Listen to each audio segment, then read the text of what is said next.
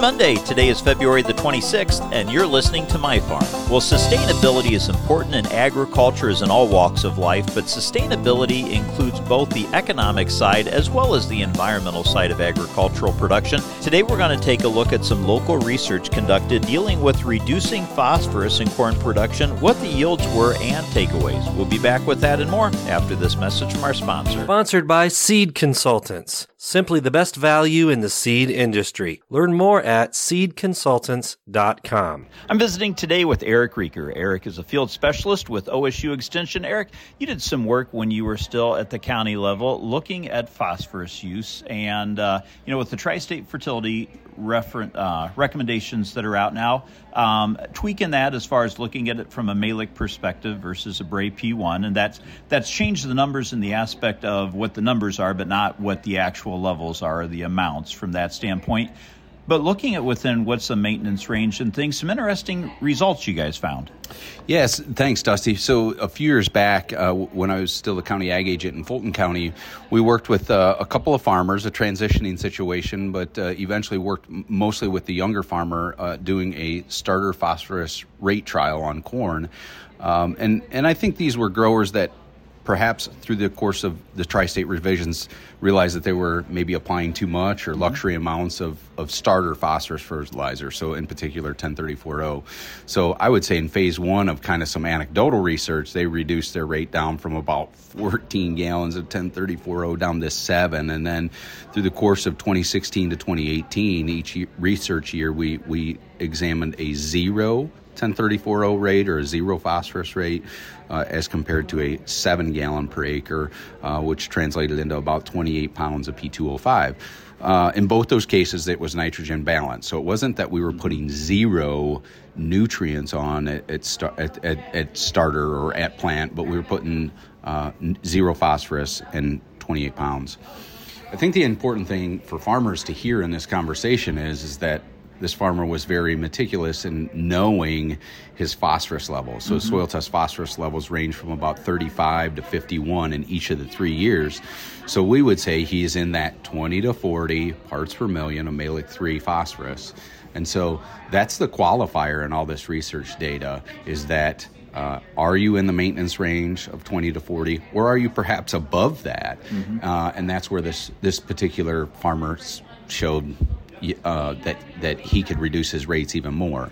Now today, and I guess the research results where we had 6 site years and only 1 out of 6 of the site years showed that there was a yield drag, a statistically significant yield drag by not applying some 1034-0. So there's some caution there, and I think today that grower probably isn't applying 0 gallons of 1034-0, but I think he's a little bit more judicious in how much 1034-0 he applies. We're in a unique situation in the Western Lake Erie Basin where, I think we're called upon as farmers up in this region of the state to be very, very meticulous, cautious with what we're applying, and this work hopefully supported that. Definitely. So the takeaways there is that know what that range is, the maintenance range, but more importantly, know what your numbers are and know what that field history response is and judge accordingly. Absolutely. I mean, it truly started with soil testing. Sometimes we look past that to more interesting things, but know your soil test phosphorus levels. A different conversation would be know your soil test K levels, and then make adjustments accordingly. My guest again today, Eric Rieker, field specialist with OSU Extension. Eric, thanks for your time.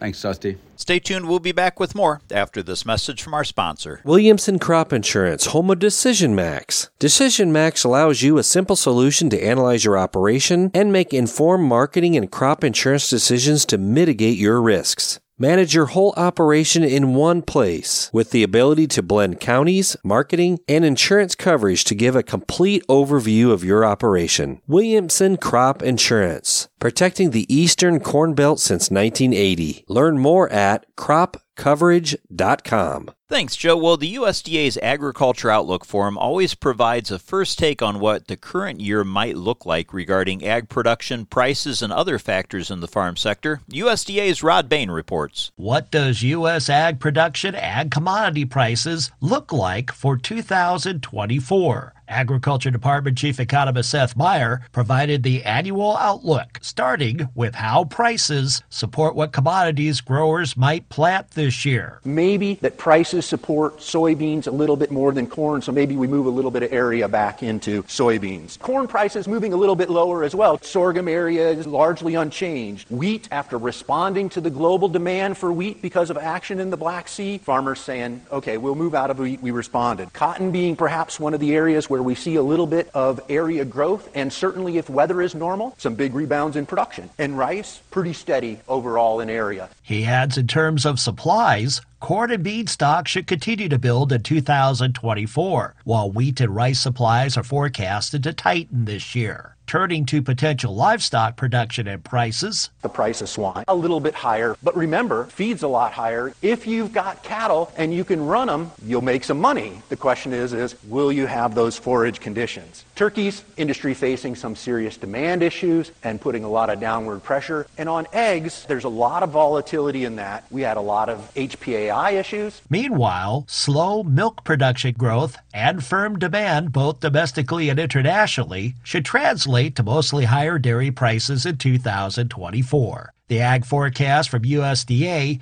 includes a continued lowering of output prices. Many prices showing further erosion in the next crop year. Maybe cotton not seeing much of an erosion or even a little bit of a price increase, but many of those commodities coming down in price. Coupled by consistently higher prices for most inputs. Fertilizer prices absolutely have come down from their peak. We had some thought that maybe we'll see a little bit of easing of interest rates over time, but for many of the other lines in a crop budget, they tend to move and be sticky when commodity prices fall. Input prices for maybe things other than fertilizer, fuel oil, things like repairing your vehicle or your tractor, other things involved in the supply chain, those prices not coming down. So what might be the potential bottom line for producers in calendar year 2024? Producers are going to have a challenging year overall when it comes to narrow margins. I'm Rod Bain reporting for the U.S. Department of Agriculture in Washington, D.C. Thanks, Rod. That's what's making agricultural news on My Farm. For My 102.7 WMYW, I'm Dusty Sonnenberg. You have a great day.